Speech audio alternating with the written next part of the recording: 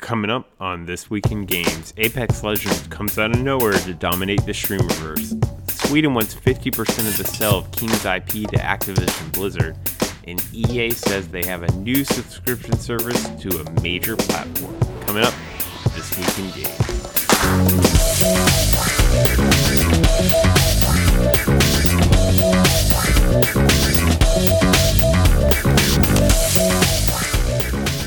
It's that time of the week for your video game industry news rundown. I'm your host, Eric McConnell, and I've drank a little too much whiskey tonight and thought it was a perfect time to record This Week in Games.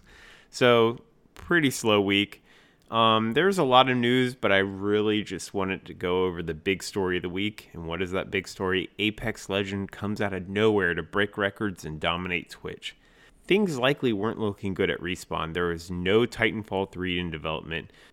And there was news of a non-mech, non-wall running battle royale game set in the Titanfall universe that frankly didn't set the world on fire. Also, EA stocks seem to be on a, determined march downward in the last 6 months. Well, no more. Apex Legends effectively came out of nowhere and kind of set the world on fire. There was no major marketing, no physical game disc, no collector's edition, nothing. And yet here we are, people. Apex Legends took a mere 8 hours to get 1 million unique players. It took a mere 72 hours to reach 1 million concurrent players, and at the same time 10 million unique players. Crazy. Game of Sutra actually has a quote from the lead producer, quote, "We're doing a free-to-play game with essential loot boxes after we were bought by EA, and it's not Titanfall 3. It's a perfect recipe for a marketing plan to go awry, so why we have that, let's ship a game and let's let the players play." So that was Respawn's lead producer, Drew McCoy. He was chatting with Eurogamer. He also said, to try and convince a skeptical audience for months with trailers and hands-on article, we're just like, let the game speak for itself. It's the most powerful antidote to potential problems. Well, that's great and all, but what appears to me, and I have zero evidence to back this up, so you know it's legit, is Apex Legends is using the exact same playbook Fortnite used to dethrone PUBG. And what is that?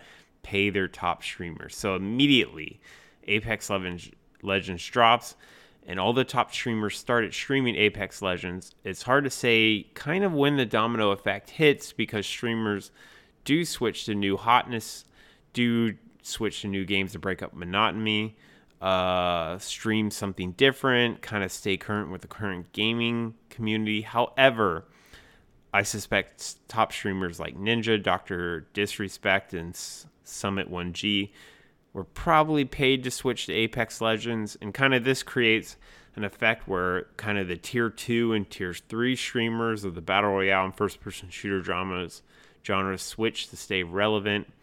Then the game overtakes Fortnite on just raw numbers. It's placed first on Twitch for kind of what's being streamed and what's being viewed.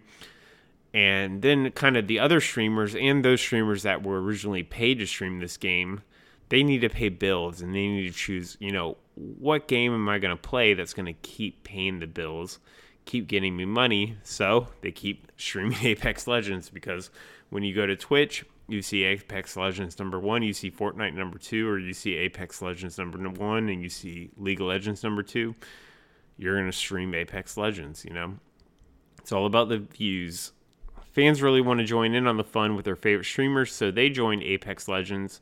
And then, of course, we have the network effect. So once fans start joining because of their favorite streamers, and let's say 2 fans join, they play Apex Legends, they have like 3 other friends.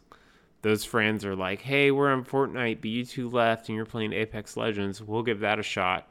Now everyone's playing Apex Legends. More and more people join. The more people that join, it's harder to leave. The more people that join, it's harder to justify playing PUBG or Fortnite. So now more people are jumping on to play Apex Legends. So since the release of Apex Legends, EA stock has gone up 15% to a nice $97. I think it was at around 84% or $84 when the game dropped. Yeah, guys, this is it's a weird one. So, PUBG had pretty bad graphics, kind of look like the stock Unreal 4 terrain and brush set. It wasn't a very pretty game, wasn't a very creative game, but it had an amazing kind of mechanic and setup and social virality, and people loved it, right? Fortnite, a failing survival game, I guess, threw in their battle royale mode, completely copying PUBG unabashedly. They succeeded. They paid off top streamers. People started streaming it. Sure, they had the building aspect, so you can build and you can knock down stuff other people build in the game. But I really think it was like a combination of a lot of things. I have to give credit to the art direction of Fortnite. It looks very appealing. It kind of like looks like it would appeal to a much wider variety of people.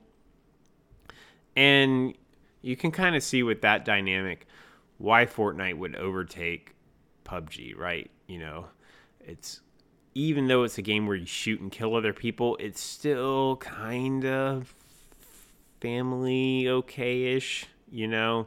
It's very cartoony. You don't see blood. There's lots of fun emotes to win, loot boxes, blah, blah, blah. I feel like Apex Legend is the kind of final straw on this because Apex Legend goes back to PUBG and it doesn't even have the stuff that makes Titanfall unique, like wall running and the double jumping and the mechs and everything else. And it's a pretty bare bones kind of battle royale game that's just done with very high production value.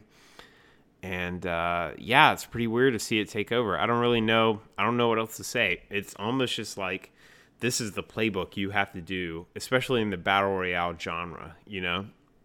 I saw someone else running some numbers and saying like, oh, Fortnite took whatever, like weeks. I think it took 2 weeks to kind of get where Apex Legends it took 72 hours to get to. I mean, we can attribute kind of that to like the battle royale genre was still newer at the time. So maybe, you know, now no one has to be explained or introduced to the battle royale genre. So that's why Apex Legend could adapt so fast. It's still very weird because it's like very much, God, I hate to say it. It's like all the players are sheep out there and they're just going to go to Twitch and they're going to go to their favorite personalities and they're just going to play and buy whatever those personalities are doing. And it's very similar to what we see like where celebrities endorse like Chanel bags and people run out and buy Chanel bags. Gosh, it's like the same thing in video games. So expect to see this playbook going forward. And why spend $200 million putting up billboards and having TV ads and having everything else when you can take $200 million and buy your way to the top of Twitch streaming? And if your game's decent and has a decent network effect, I mean, you're there to stay. That's it. So, gosh, this might be the playbook to stay, guys, you know? Twitch streaming, buy your way to the top, pay Ninja whatever insane fee he has, and yeah, get yourself to number one up there. Next up, EA says they have a new subscription service for a major platform. I thought this was going to be them announcing some crazy cloud gaming thing or some partnership with like Microsoft on their cloud gaming or their Microsoft subscription service. No, this is a pretty vague announcement. I'm not even going to go into much time into it. Basically, EA is likely going to announce a new subscription service for either PlayStation or Switch. It's probably not going to be Switch because, you know, Nintendo consoles are historically dominated by first-party IP, so there's no reason for a third party to bet heavily on kind of a Nintendo console. So likely it's going to be PlayStation. Why do I say that? Because EA already has a subscription service for PC, and they have another subscription service for Xbox One. The only other major consoles are Switch and PlayStation. Again, not going to be Switch, so it's going to be PlayStation. I think historically I read that EA had tried to do a subscription service for their games on PlayStation, and it was actually Sony who rejected it. So it's pretty interesting that they're giving this another try. I can see Sony kind of just, you know, with the modern games as a service model, yeah, they're just like, okay, go for it. But here's the real final news of the week. Sweden wants Activision Blizzard to pay $389 million in taxes. What? Why does Sweden want them to pay money? Well, let's get into it. The Swedish tax agency pronounced the Skatteverket, which isn't how you pronounce it, but I can't speak Swedish, so that's the best you're going to get, says that since Candy Crush and other King IP were developed in Sweden by Midas Player, that Sweden should be paid its share of the IP transfer to Activision Blizzard. Oh, that's weird. How much are we talking Sweden that you think you're kind of deserve? Well, the agency's spokesperson, Robert Glansberg, said, "We believe that there has been a transfer of rights from the company in Sweden. We want to tax this transaction for half the value of the intellectual property rights." What the fuck? Half the value? The Skatteverket says Activision Blizzard has until February to pay the fine of $389 million in taxes to it. I don't know anything about international law, but this isn't legit. How could Sweden possibly claim the rights to IP development that is sold by a British company nonetheless, just because a Swedish company happened to work on the games that were part of that IP? That doesn't mean that they or the company, what was it? The company Midas Player or the whole country of Sweden are entitled to 50% of anything. Like, that's the most bizarre thing I've ever heard. That means like this would open a gateway for any multinational acquisition or any cross-country acquisition where any Swedish company had any part in the development of a product, that Sweden can then claim taxes on that. I mean, gosh, if they really like push this too hard, I wonder how much Activision Blizzard actually makes in Sweden. And I'm going to tell you, it's probably not $380 million. So they'll probably give the middle finger to Sweden and just go on their business. That's so ridiculous. I've never heard anything like that. I hope someone has more information than me. But pretty strange week. Yeah. Activision Blizzard's getting kind of hit up for money. That's nothing new. EA made some cryptic announcement that's likely going to be their EA subscription service appearing on Sony. Who cares? But yeah, Apex Legends, that's another one. Jesus Christ. Came out of nowhere, no marketing campaign, no nothing, no effort. No effort at all. This was clearly a last-ditch effort by Respawn to kind of like stay alive, and here we are. They're number one on Twitch, and they're killing it. So here come the loot boxes. All right, that's it, guys. I'm Eric McConnell. I'm signing off. Join me next week for This Week in Games. Take care.